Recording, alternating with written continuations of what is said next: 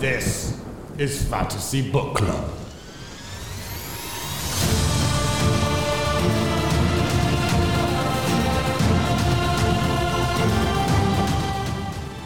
Hello and welcome to the Fantasy Book Club. This is the Internet's book club, and just by listening, you're a member. My name is Colton Pratt. And I am Sydney Lyerly. And our energy is still high. Woo! We still have got this. We will be able to record this episode with so much hype and energy, you won't even acknowledge it. What?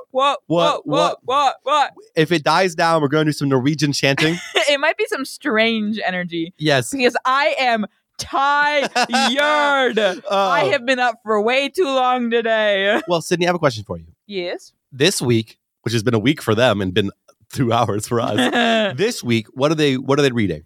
You guys had to read 58, 59, and 60.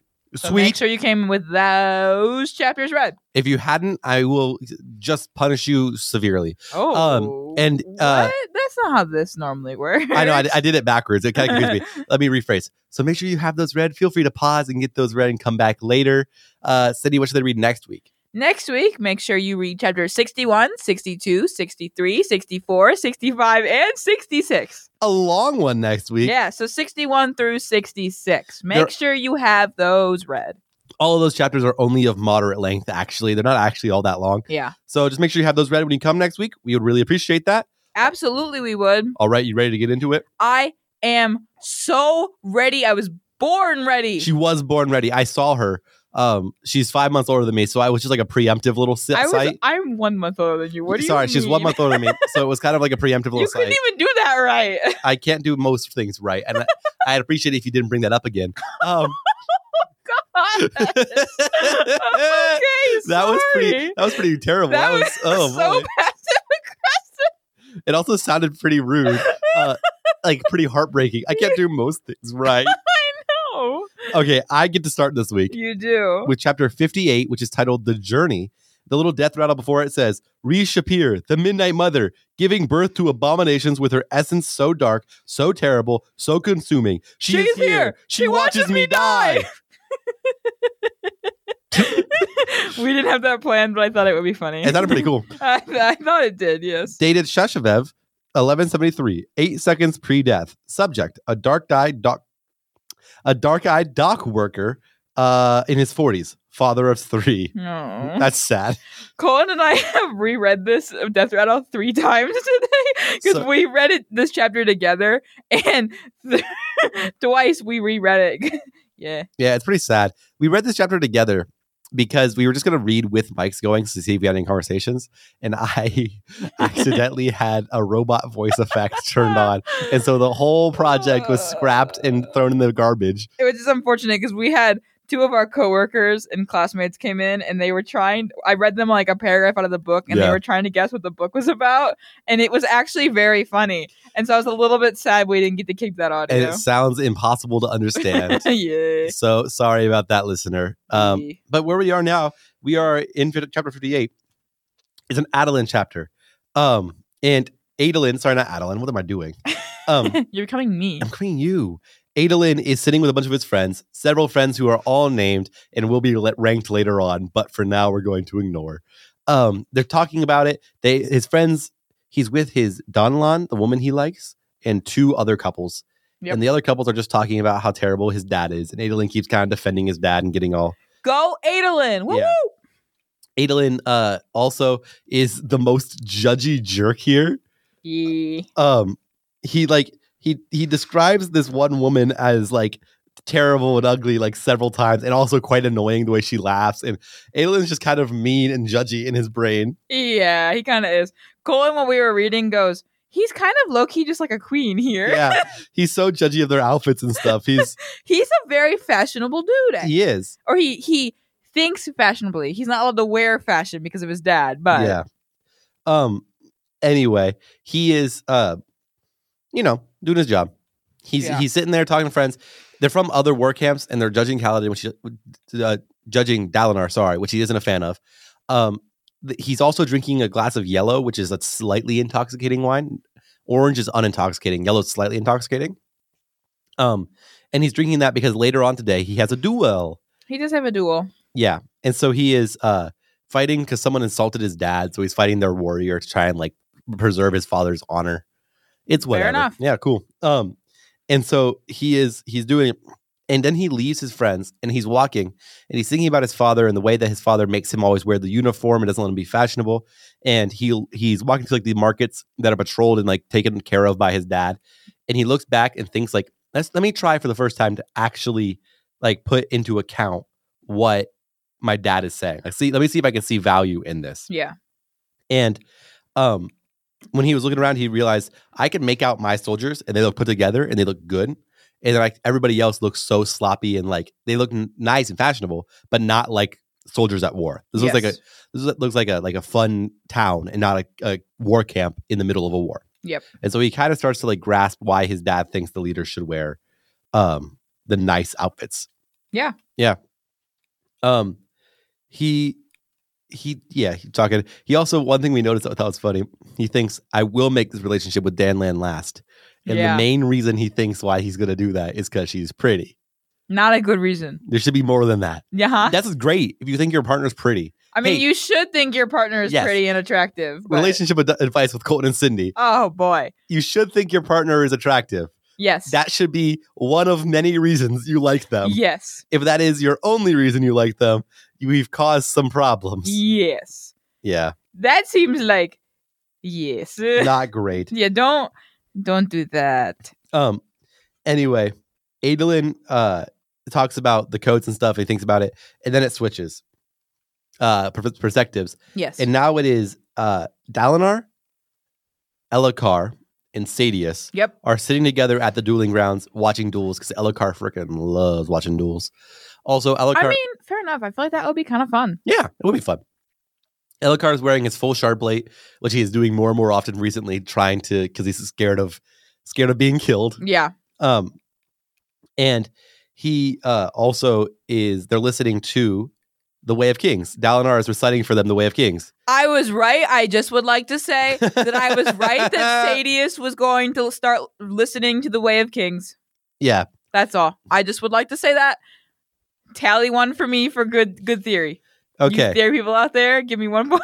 It's hard, though, because I can't yell, you're wrong, when we discover a wrong thing, because rarely is a theory disproven in one moment. I know. So if ever you're wrong, and I say, tally one for Sydney being wrong, that confirms that it's never right later, and so I can't ever do that. And so if... Listener, you have to do it on your own with your own knowledge of the books. You can't listen to us say with a tally because they'll all be for correct because Sydney always tells you when she was correct. No, I don't. I know, I'm being silly. What do you mean? Just occasionally. Just occasionally. But they're talking about the time that the Noadon walked, which is the guy who wrote with The Way of Kings, walked from one city to another, from Abamabar, to Urithiru. And essentially, like the reasoning behind it, what it helps with the leadership, how it like fulfills his mottos with life. And also one thing I think is interesting is the guy says, if a beggar can do this, why won't my guards think I can? Do they think I'm less capable than a beggar and I'm the king? I should be able to do what they do. Like if I'm going to make laws about begging practice, I should be able to walk in the shoes of a beggar for a little bit. So I really do think that's a good leadership ideal. You know? I agree. Yeah, for sure. And they're just talk about The Way of Kings for a little bit, and they kind of go on forward past that to the dueling time about to start happening. Yeah. But there's one thing. When does Elhokar say his dramatic moment in his in being scared about death? You know what I'm talking about? Yes. I think it's after the duel, I think. Oh, probably. I think, maybe. Okay. And so they talk about the takeaways. Basically, destination, path, the journey is as important as destination. Like the life before death, strength before weakness, journey before destination. They kind of talk about the reasoning behind those three statements, which is pretty interesting. Yes. I agree. It's kind of a long conversation. It's a really good one. You should read it. Anyway, Elhokar likes the sun, because Sadeas wants to get a gover, and Elhokar's like, I spend too much time hiding in my building.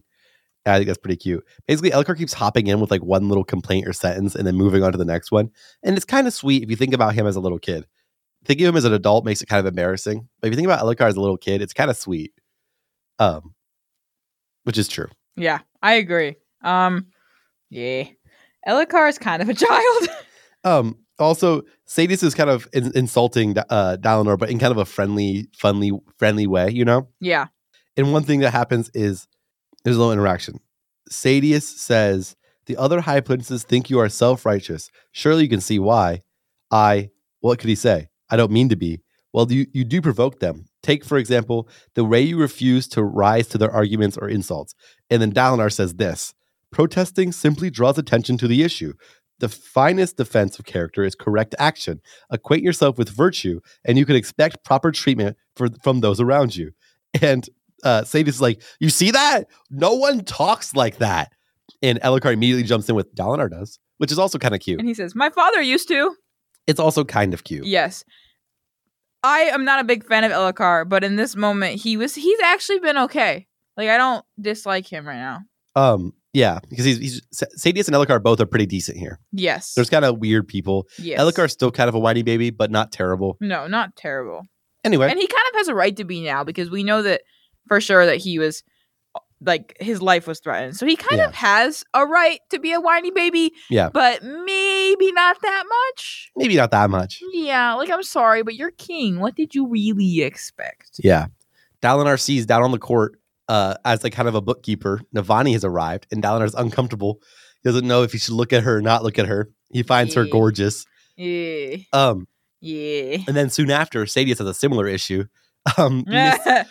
Vama arrives, and he's wearing an atrocious outfit. It's bad. It's like bad. Red and orange. Not Ew. even. This is what Sadeas says. Red and orange, and not even a burnt orange, but a blatant eye-breaking orange. And the rent style hasn't been fashionable for ages. Ew. Wonderful. He's sitting directly across from us. I shall be forced to stare at him for the rest of the session. That's so dramatic for Love no Sadeas. reason. Love Sadeas in this moment. And then they keep talking, and eventually the shard battle happens, which is Adolin versus the like war soldier representing the other high prince. Yes, they both have shard blades. Yes, and plate. And plate, yes. So they do a little battle, and the way the battle works, like the system works here, is the first person to break a piece of the other person's plate wins. Yep. And the guy named Resi is the other attacker. Resi does something called stone stance, and Adolin does something called wind stance. Yeah. And they fight, and I'm not going to go through the gruesome details. Adolin destroys this fool. No problem, absolutely. Oh, super easy. Barely an inconvenience. Yeah, barely an inconvenience. Basically, also, Dalinar thinks about the fact that Adolin could easily be like a higher ranking duelist. Yeah. If they weren't at war. And like Dalinar is like, I wish we weren't at war so he could do that. Yeah. And both his companions are like, just let him do it at war. Everybody else does it at war. Let him compete and be good at it. Yeah. Yep. That's pretty interesting. Mm-hmm. Adolin also doesn't duel for ranking. Like that's not why he does it. And so he's underestimated a lot, which is part of the reason he's so good is because they underestimate him. Because they think that he's not ranked super high. I can beat him. Yeah. Dalinar also says he implies that he said he should compete, and Dalinar said, "I wish there was peace so he could." And they're like, Sadie's like, "You're not saying you would flee again, are you, Dalinar?" And eventually, through prodding, Dalinar says this, which is really baller, because the king is like, "You wouldn't leave, would you, Dalinar? Now that we've explained it, you wouldn't leave." And Dalinar says, "I would leave, but not because I wish to flee or because I fear battle. It would be because I fear for Elefkar's stability. Leaving this war would help secure our homeland and the loyalty of the High Princes. I would send more envoys and scholars to find out why the Parshendi killed Gavilar. We gave up on that too easily. I still wonder if the assassination was intended to be initiated by a miscreant or rebels among their own people. I discover what their culture is, and yes, they do have one. If rebels weren't the cause of the assassination, I'd keep asking until I learned why they did it. I demand repayment. Perhaps their own king, delivered to us for execution in turn, in exchange for granting them peace. As for the gem hearts, I speak with my scientists and discover a better method of holding this territory. Perhaps with mass homesteading of the area, securing all of the unclaimed hills, we could truly expand our borders and claim the Shatter Plains. I wouldn't abandon vengeance, Your Majesty, but I would approach it and our war here more thoughtfully. Right now, we know too little to be effective." Colin, you were flying. I felt like... Where were so fast. I nailed it though. When you were literally flying, I was like, what are you talking about? I'm pretty proud of myself for being able to go that fast, to be honest. All the listeners are going to be so confused because you were like speed reading. Well, they know what I said. I said it clearly enough. I felt like I was doing good. You were. It's just you were reading so fast. I am. I talk fast. I'm sorry. That's so funny. Elhokar is like, oh, that makes sense. Yeah. Why didn't you just say that ages ago? And really? Yeah. Come on. Anyway, Sadeas is then offended. You're not considering this, are you? And there's a sentence here that Elhokar says about why he might be considering leaving. I can read it. Yeah, read the whole paragraph. Yeah. Okay. So, Elhokar says, he says, they're trying to kill me. They'll see me dead like my father. Sometimes I do wonder if we're chasing after the 10 fools here. The assassin in white, he was Shin. And then Sadeas says, the Parshendi took responsibility for sending him. And then Elhokar says this. He goes, yes, and yet they are savages and easily manipulated. It will be a perfect distraction, pinning the blame on a group of Parshmen. We go to war for years and years, never noticing the real villains, working quietly in my own camp. They watch me, always, waiting. I see their faces in mirrors, symbols, twisted, inhuman. I see their faces. They are symbols, twisted, inhuman. Mm-hmm. Does that sound similar to any other entities we have seen so far? Mm-hmm. Shallan, we need your help. Things you see with twisted symbol heads. Shallan, so we need you. So it seems Elhokar happens to be seeing whatever Shallan was seeing. We don't really know exactly what Shallan was seeing yet, but it was something. Yeah. And Elhokar seems to be seeing the same thing. Yep. But he sees it in mirrors, he says, where Shallan saw them in she would draw them and they'd appear. Yeah. So a little bit different, a little bit strange, but still interesting. It is interesting. Anyway, they keep talking, essentially. Yeah, pretty much. And they don't talk about anything super important, except Dalinar agrees to let his army that approaches second try regular bridges with bridge runners, but only if the Parshendi start firing on them, everyone turns around and retreats. Only if Sadeas can control enough of the place to be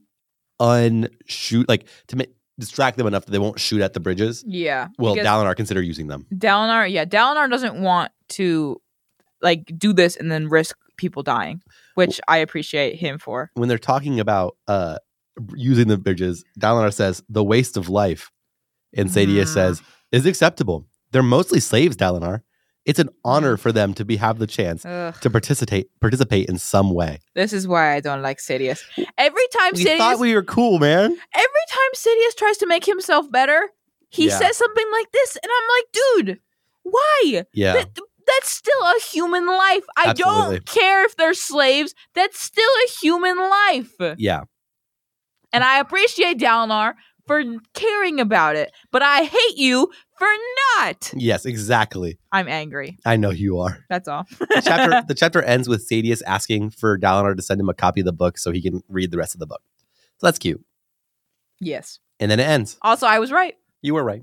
That's all. Good job. Thank you. Proud of you. Thank you. You're welcome. Okay. I hate that. Follow-up questions. What's with those frickin' symbol heads, man? What did you just say? What's with the frickin' symbol head, man? I don't know what I heard, but it wasn't that.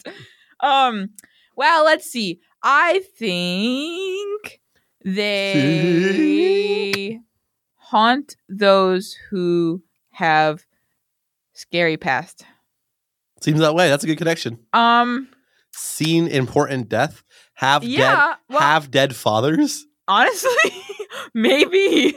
I do think it's something along those lines because both Shallan and Elhokar have similar situations in that way. Yeah, that they're something happened to their dad. Yeah, dead dad. And they don't really. Well, Shallan, we don't know whether she knows what happened to her dad, but yes. So I think it's something related to that, some kind of past. Yes. Issue, trauma, something like that. Absolutely. Is my thoughts. Okay. Good. Yeah. Good thoughts. Love Thank it. you. Moving on. Your chapter next. Maybe they're sleep paralysis demons. Ooh. Except when you're awake. Awakened paralysis demons? Just call them demons.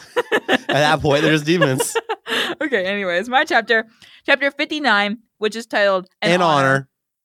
We didn't plan that. And the death rattle says, above the final void I hang, friends behind, friends before. The feast I must drink clings to their faces. And the words I must speak sparks in my mind. The old oaths will be spoken anew. Dated, We but sound like a Tahanan. cult when we do that. Let's do it. Dated. Beta Bahanan. 1173, 45 seconds pre-death. Subject, a light-eyed child of 5 years. Diction improved remarkably when given sample. We really do sound like a cult. What a weird chant we would have. What a weird cult chant. What happens? Yeah. Okay, so this is a Kaladin chapter. And Kaladin is staring at 3 topaz spheres on the ground in front of him. Teft is with him, and Lopin's like standing guard kind of in the doorway. Apparently Topaz is brown. I never can picture Topaz. I don't know what Topaz looks like. Topaz in my brain is green. You keep going. I'm going to look what Topaz looks like. I guess that makes sense. But Kaladin basically is trying to get the Stormlight from the spheres into him, and he's failing miserably. Like he's not being able to do it. He can't figure it out. He's frustrated. Teft is also slightly frustrated.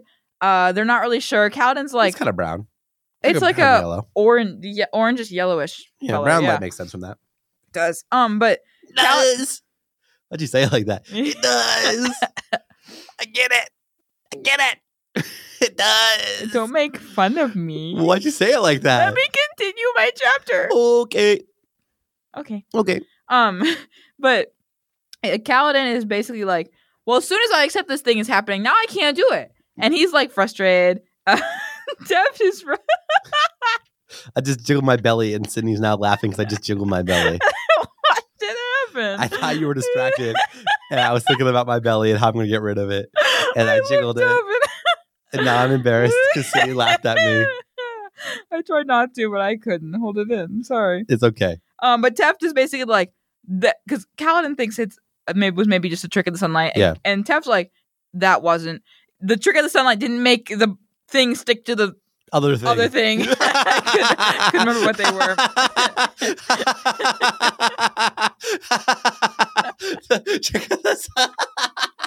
I think I killed Colin. That was a good one. That was an accident. It was funny though. It wasn't on purpose, but thank you. And then Teft is like, and when you were wounded, and when you needed extra like strength, and on a bridge run and that kind of thing. Yeah. And Kaladin's like, well, if these radiants you keep talking about can do all this, why can't I do any of these things? Like, I've been spending a whole week staring at spears, Teft. This is not working. And Kaladin's just very, very frustrated, and they're trying to figure out what is going on and what's happening, whether Kaladin's a radiant or how he becomes a radiant or what he is. Like, they don't know. And Kaladin's frustrated, and Teft is also, I think, frustrated. Yeah. And yeah, Syl isn't helpful either. And Lopin's just chilling. Lopin's just we love hanging Lopin. out. Yeah, Lopin's always just kind of thing. hanging. He's a great guy. Yeah, he's so incredibly chill. But they're talking Gancho. about this. Yes. I'm Lopin, Gancho. And Teft says something that's actually very insightful. Yeah. Teft says, life before death. The Radiant seeks to defend life always. He never kills unnecessarily and never risks his own life for frivolous reasons. Living is harder than dying. Yeah. Which is very insightful. Good job, Teft. It is very living is harder than dying. I recognize that idea from somewhere. I don't remember where it is.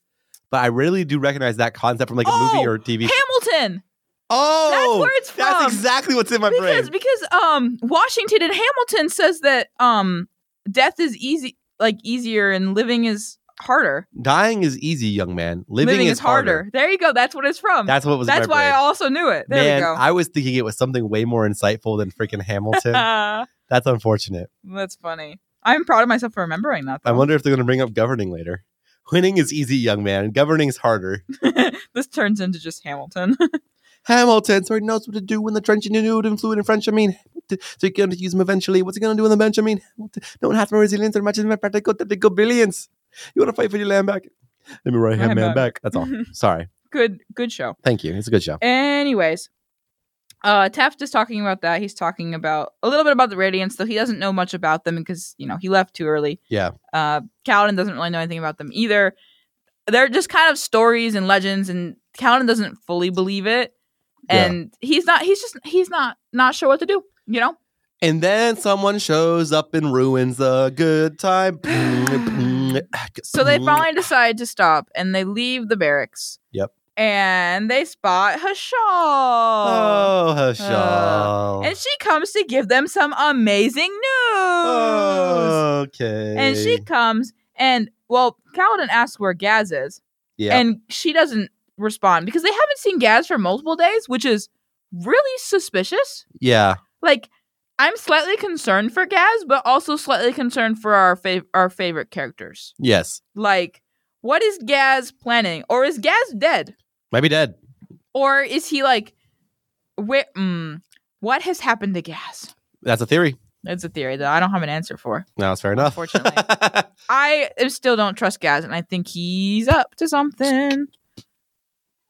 Go ahead. Sorry, my brain is. I don't know if I have bad time paying attention right now.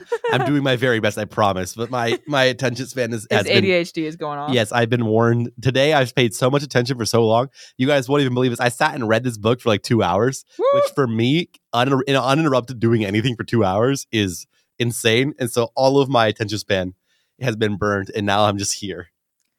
Having a great old time on our podcast. I am. No, I like doing this. I know. I like the parts where we're talking not about the book. That's funny.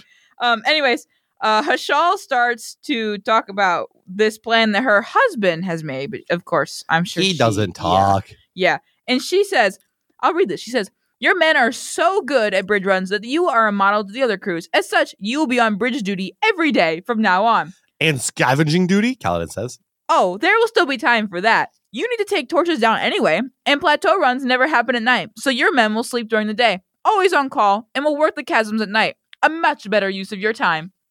So basically, they have to sleep during the day until they're called on a bridge run. If they're called on a bridge run, they don't get any sleep because they have to go down to the chasms at night. Mm-hmm. So basically, the whole point of this is to get them killed. Yeah, because when are they going to train how to carry a bridge? They're not. I know, because they don't want them. Kaladin is currently a celebrity soldier because he survived the storm. Yep. People are coming to see him. They're getting executed for going to see Kaladin. Yep. So Kaladin is a problem for them.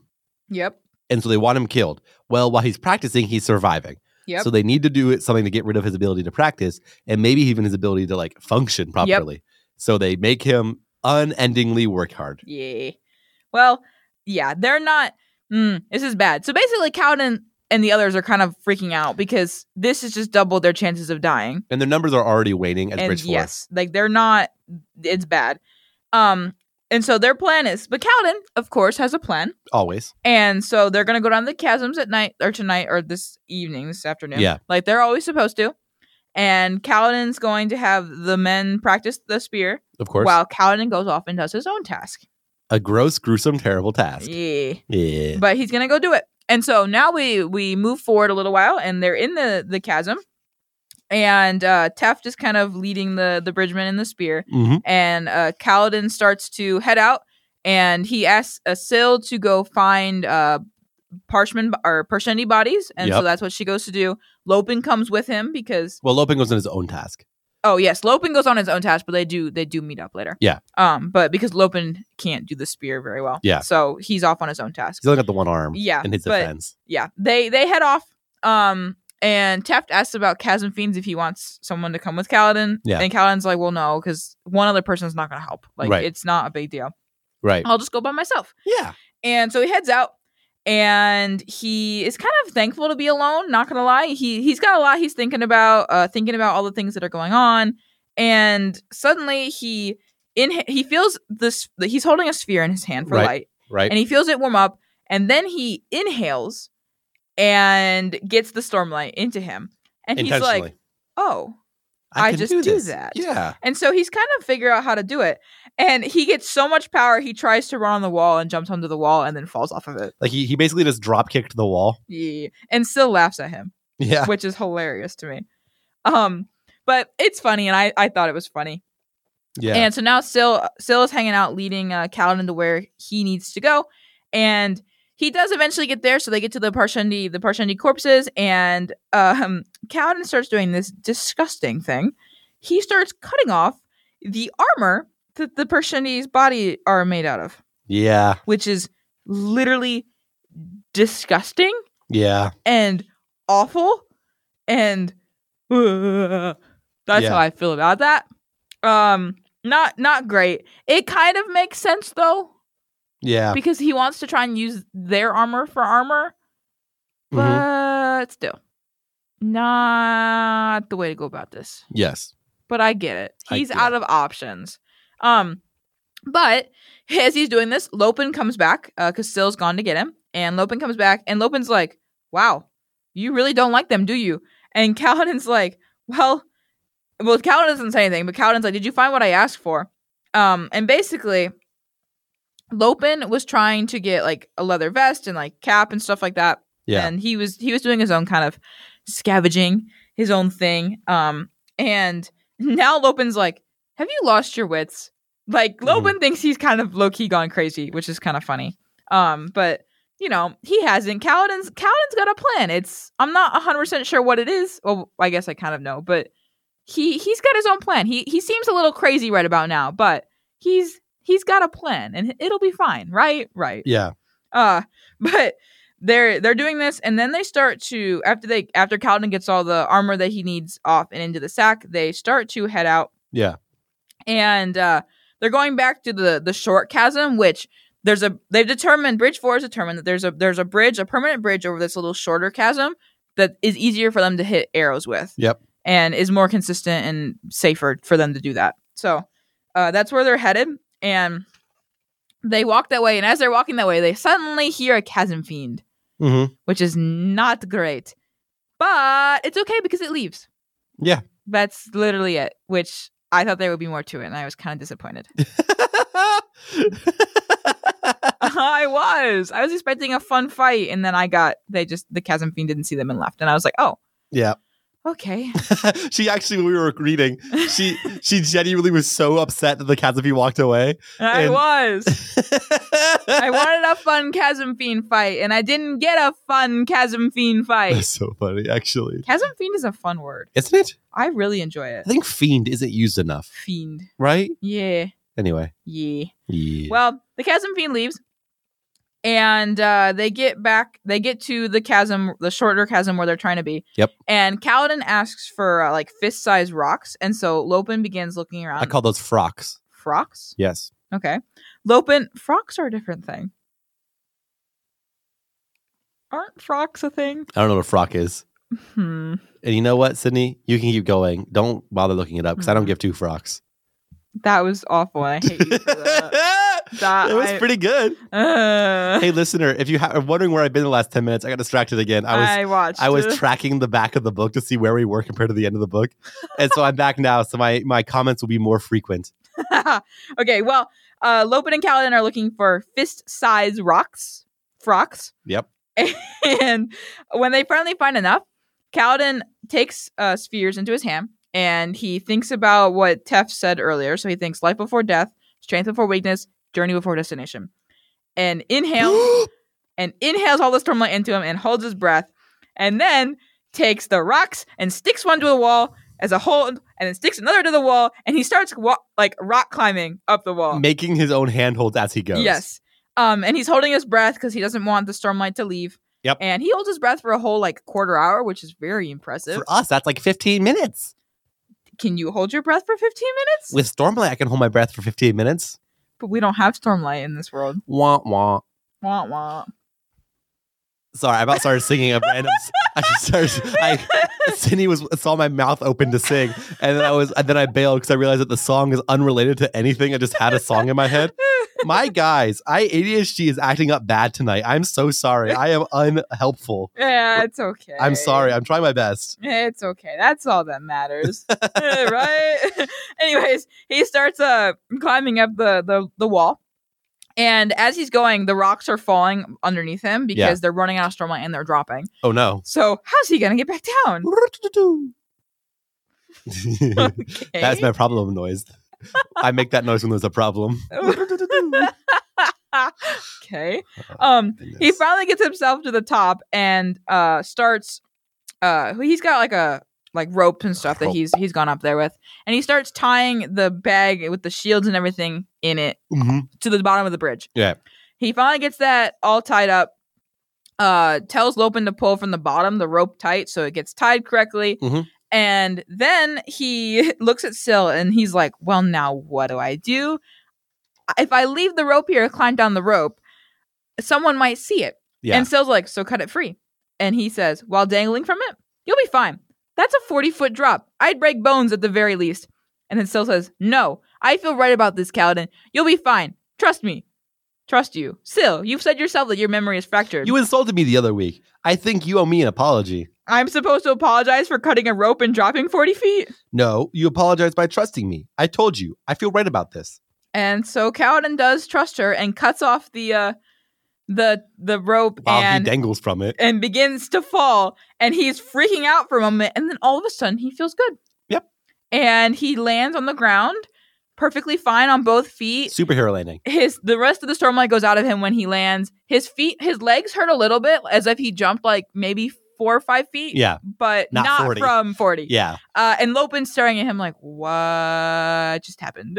Yeah. Lopin is shocked. And he's like, that's really incredible. And Syl lands next to him and goes, I told you. Told you so. I told you. Love Syl. Kaladin, I told you. In the Love Shack is a little old place where we can get together. Love Shack, baby. What did that have to do with anything? The way I said told you sounded a lot like it. Told you so. Anyways, Kaladin asks Lopin if he thinks that he can get the bundle of armor on their next bridge run. And Give it Lopin's to like, him. yeah, I can totally do that. And so, yeah, that's the end of the chapter. What is Kaladin going to do with the armor? He's somehow going to make them wear it. Make But- who wear it? Well, the bridgemen are going to wear it. Okay. Yeah. I don't know how they're going to get away with that. Then why'd they tie a bunch of stuff to it? What do you mean? He tied a bunch of the body that he cut up. Oh, To the the armor. bones, right. Yeah, why'd he do that? Maybe he thinks that he can like I wonder if he thinks he can like make the armor like fly out and protect them with his Stormlight. Make like a fake boy. Or that, yeah. Who knows? Yeah. Anyway. Interesting. That would make sense to me. Interesting. Yeah. Moving on. Next chapter. Chapter 60. That which we cannot have. The little book bit. Nope, sorry. The little death rattle says, the death is my life. The strength becomes my weakness. The journey has ended. Dated Betabanes, 1173. 95 seconds pre-death. Subject, a scholar of some minor renown. Sample collected secondhand. Consider questionable. If you didn't notice, because Sydney didn't notice at first, these three things is life before death, strength before weakness, journey before destination, became the death is my life, the strength is my weakness, the journey has ended. Yeah. So it's a play on the Radiant slang terms. It sure is. It opens with Adolin trying to convince Dalinar to not abdicate. And Dalinar's like, you've convinced me, not bothering to tell him he's already decided a while ago that he wasn't going to abdicate. Yeah, not great. But Adolin is very proud of himself, and that's all that matters. There you go. Good job, Adolin. Yep. You did it. Not really, but you did it. Yep. And they go and they meet with Navani, who, because there's apparently a storm coming, said his storm wardens. So they go and meet with Navani, who has worked on a new fabrial that takes away pain, but still gives you feeling. So like she shows it off by clipping it onto Adolin's hand, who had pulled a muscle and his hand felt better, but he still feels stuff with touching it. Yeah. Pretty interesting. It's an interesting idea. It is an interesting idea. Yeah. And then honestly, there's not a huge amount that happens before he goes into his vision, is there? Not really. They just talk about the fact that Adolin still doesn't trust Sidious. Yeah. And that kind of thing. Yeah. That's really, they talk about Elhokar briefly. And they talk about the idea of like creating other fabrials like shard plate or blades. And Navani basically says that's not possible. Yeah. And then Dalinar goes right into his vision. He's in the middle, or Navani's in the middle of a sentence. And then all of a sudden she's gone. Well, it's not rude. It's not his fault. Oh, I know. It's just funny. I have seizures, and I hope no one ever is talking to me when one happens. Because imagine how rude it would look if my eyes just glazed over in the middle of them saying something, and then I come back and I'm like, "Sorry, what's your name?" That would be pretty. That would be pretty rude of me. Do our listeners know this? Oh, You're right. I might not have said this before. This was just genuine to Sydney. I have seizures sometimes where I go like somewhere else and then I come back. I don't shake necessarily. And then when I come back, I forgot all my friends' names. It's happened a couple times. Yeah. So I was thinking about, I've been thinking about how like, not even scary, but just rude it would seem if someone was talking to me and one happened. And then like, basically, it looks like Colton zoned out. And then when he came back, he was just like, I just realized I didn't know your name. What's your name? When in reality, my brain just broke for a little bit. Yeah. Because especially if it's someone you don't know. If it's like one of us, like one of your friends. Yeah. They we would know. I think I would recognize what has happened, especially if you ask what's your name, because I know I've seen you do that.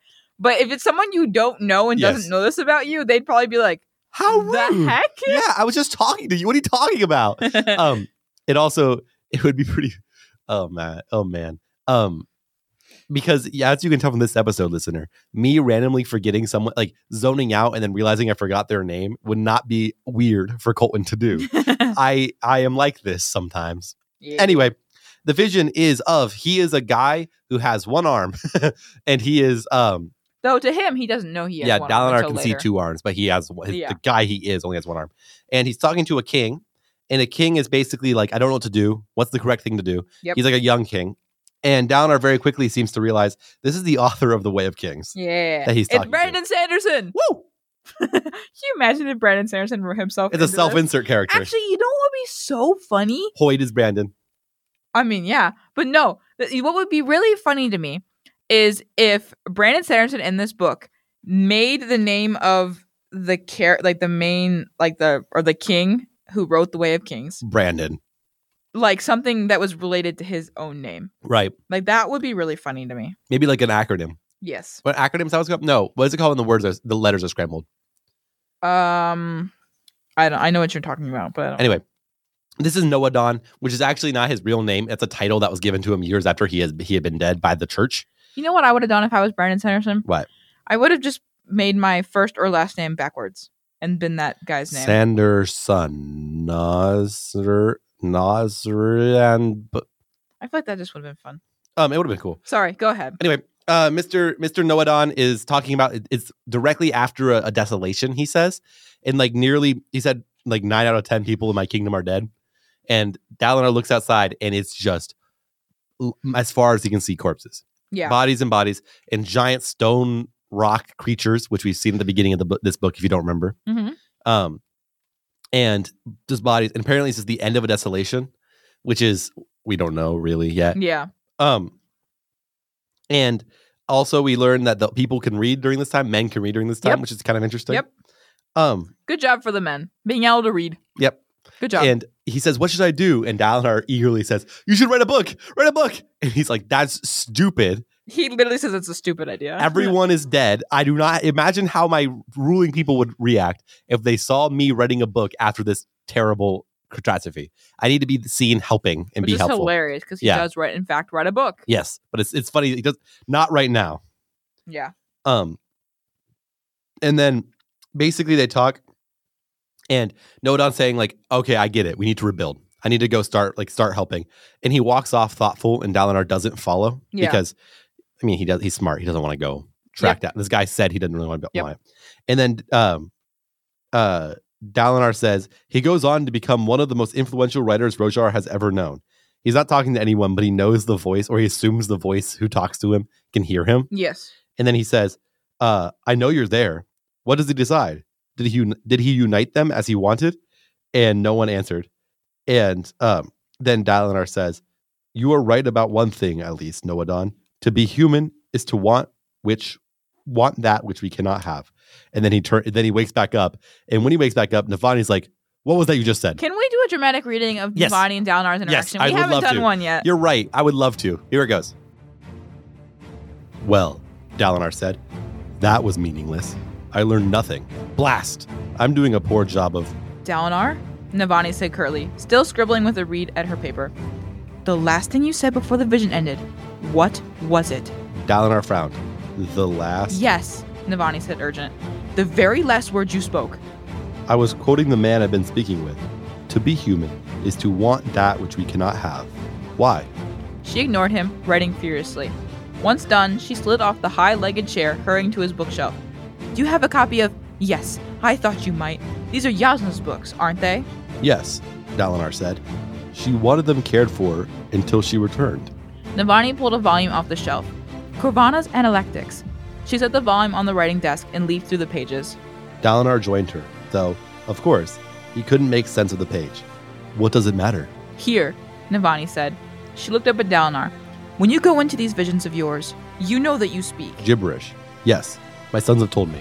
Anak Malakaf del Makian Habinya, Navani said. Sound familiar? Dalinar shook his head, baffled. It sounds a lot like what Father was saying, Renarin said, when he was in the vision. Not a lot like Renarin, Navani said, looking smug. It's exactly the same phrase. That is the last thing you said before coming out of your trance. I wrote down everything, as best as I could, that you babbled today. For what purpose? Dalinar asked. Because, Navani said, I thought it might be helpful. And it was.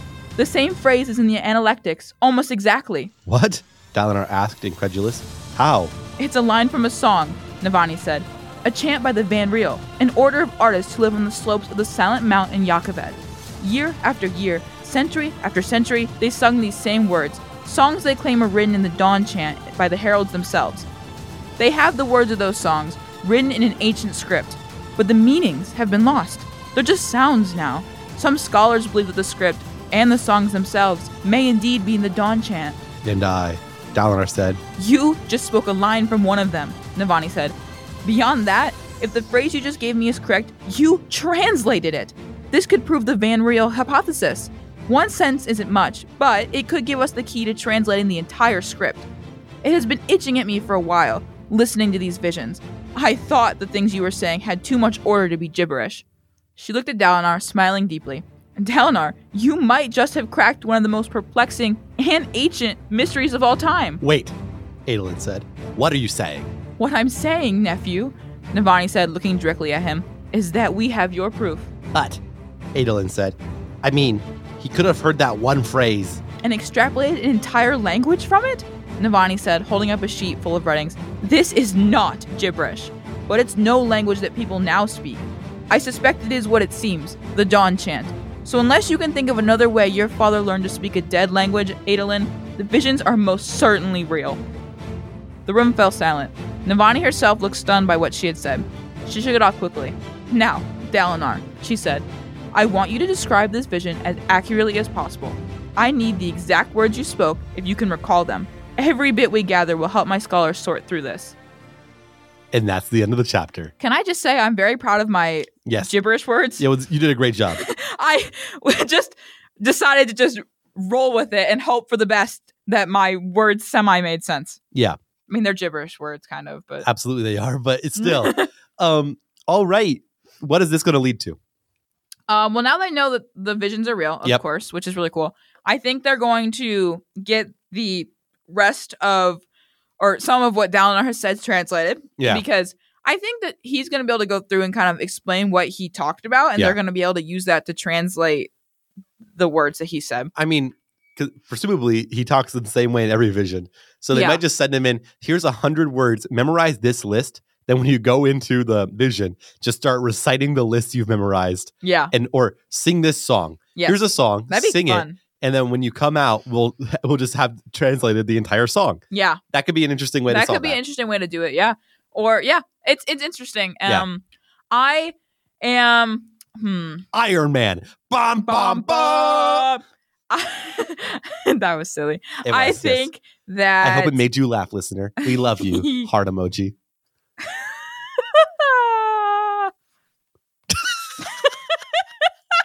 This is such a terrible episode, man. No. Oh, man. No. We hope you're enjoying it. It's the best. It's the most wonderful time of the year. Hey, when you're listening to this episode, it's almost my birthday. Woo. So please wish me happy birthday. Yeah. When you're listening to this episode, it's the 13th. My birthday's on the 17th. Let me rephrase. We assume you listen on day one. If you're listening on day one, this episode comes out the 13th. So Merry Christmas. We're almost there. We'll make sure to say that next week too. Yeah. Also, while we're talking about this, a little warning. We're going to be taking a week off. Like, not next week. The 20th, we'll have an episode. The 27th will not. Yes. Be ready. because that's right around Christmas time. Yeah, and New Year's. Yes. If you don't celebrate Christmas, or Hanukkah or any of the we just want holidays. you to have a happy holidays, and we're just going to let the people who do celebrate the holidays and the Christmas time and whatever else you might celebrate around this time. Yeah. To just have a week to spend with their family. Because we want them to feel comfortable, and also statistically, it's the worst week for podcasts of the entire year. So we don't want to bother making a hard-earned episode to get 6 downloads because it's Christmas. So, you got to respect that. And if you don't, I'll punch you in the face, and you got to respect the punch. Oh my gosh. You better respect me. Wow. I am like brutal. Absolutely brutal. All right. Sydney, I think it's time. Rank the characters. Woo! Okay, here we go. Sydney, who did we see this week? So this week we saw Adolin, Danlan, Jakamov, Inkima, Toril, Ishava, Sadius, Dalinar, Elhokar, and Rezi, Teft, Kaladin, Syl, Rock, Lopen, Hashal, and Nohadon, Navani, and Renarin. So the ranking for this week is number 1, Kaladin, followed by Dalinar. We love Kaladin. Followed by Dalinar and Navani. Navani was very helpful, very kind. Dalinar is a cool guy. Gotten better. Yep. Then Syl, because she was funny. Then Teft, because he's helpful. Then Lopen, because he's Lopen. Gancho. Then Adolin, because he did the fight. He was pretty neat. A little bit complainy. It's okay. But he did stand up for his dad. Yes. And recognize that his dad is kind of right. Then Renarin, because Renarin's just a cutie. Then Rock, because he didn't do much. Then Nohadon, because he seems like a cool guy. He's a cool history man. Then Elhokar and Sadius, because we don't dislike them, but they're not our favorite. Yeah. We still have hard feelings towards them. Then people we don't care about is Danlan, Jakamov, Inkima, Toril, Eshava, and Rezi, followed by the Wish You Were Dead, which is Hashal, because we hate her. We do very strongly hate Hashal. What was last week's top 5 and bottom 5 like, Sydney? All right, last week's top 5 was Kaladin, Dalinar, Hoy, Teft, and Rock. This week's top 5 is Kaladin, Dalinar, Hoy, Teft, and Adolin. If you notice, nothing changed except we swapped Rock for Adolin because Rock hasn't done much in a while. I miss Rock being a big part of this. Yeah, but Teft is kind of taking his place as like kind of has. The most important bridgeman. Which is so crazy. Not what I expected. Makes sense. All right, and then our bottom 5 from last week was Sadius, Gaz, Hashal, Capsule, and Amaram. And our bottom 5 from this week is Sadius, Gaz, Capsule, Amaram, Hashal. You might notice that the only thing that changed is that Hashal has been moved to the bottom. Everyone else stayed exactly the same. Yeah, not much to change. We didn't really see that much in the way of characters. Yeah. Nothing really changed too much. So pretty simple. Absolutely. It was a good week. Do you want to say who our top is overall and our bottom is overall? Ooh, that might be something we can say. I think overall, our top is still Kaladin with 73 points. He's kicking butt. Which is nearly double the next, which I think is Sylphrena. Yeah, it's nearly double second place, which is Syl with 40 points. Crazy. Our worst character, not for lack of trying though, is Gaz with negative 57 points. Even though he's disappeared, so yes, he might eventually get his way off of this list. He's slowly getting caught up to by a bunch of other characters. Very slowly. Remember when he was our least favorite character every week? Yeah, I remember Crazy. That. It was a good time. All right, you guys, we're tired and we have things we're going to do. So, thank you so much for listening to this episode of Fantasy Book Club. We also would like to say thank you to Alesia for making our intro and outro music. That is ALEZEIA on Spotify. And next week, make sure you read chapters 61, 62, 63, 64, 65, and 66. So that's 61 through 66. Make sure you have those read, or Sydney will send your way a Chasm Fiend and she will get the kills she was hoping for. I didn't say I was hoping for anyone to die. She'll get the kills she was hoping for. I was not hoping for anyone to die. I would have been sad if someone had died. I was just hoping for Kaladin to do some cool, sick move with his new powers. I mean, he did drop kick a chasm wall. Shoot the sticking Chasm Fiend out of the chasm or something crazy. He did drop kick a wall. That was pretty cool. That's not the same. Thank you all so much for listening. My name is Colin Pratt. And I'm Sydney Lyerly. I love you. Peace.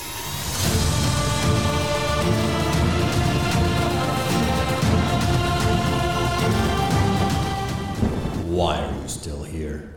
The show's over.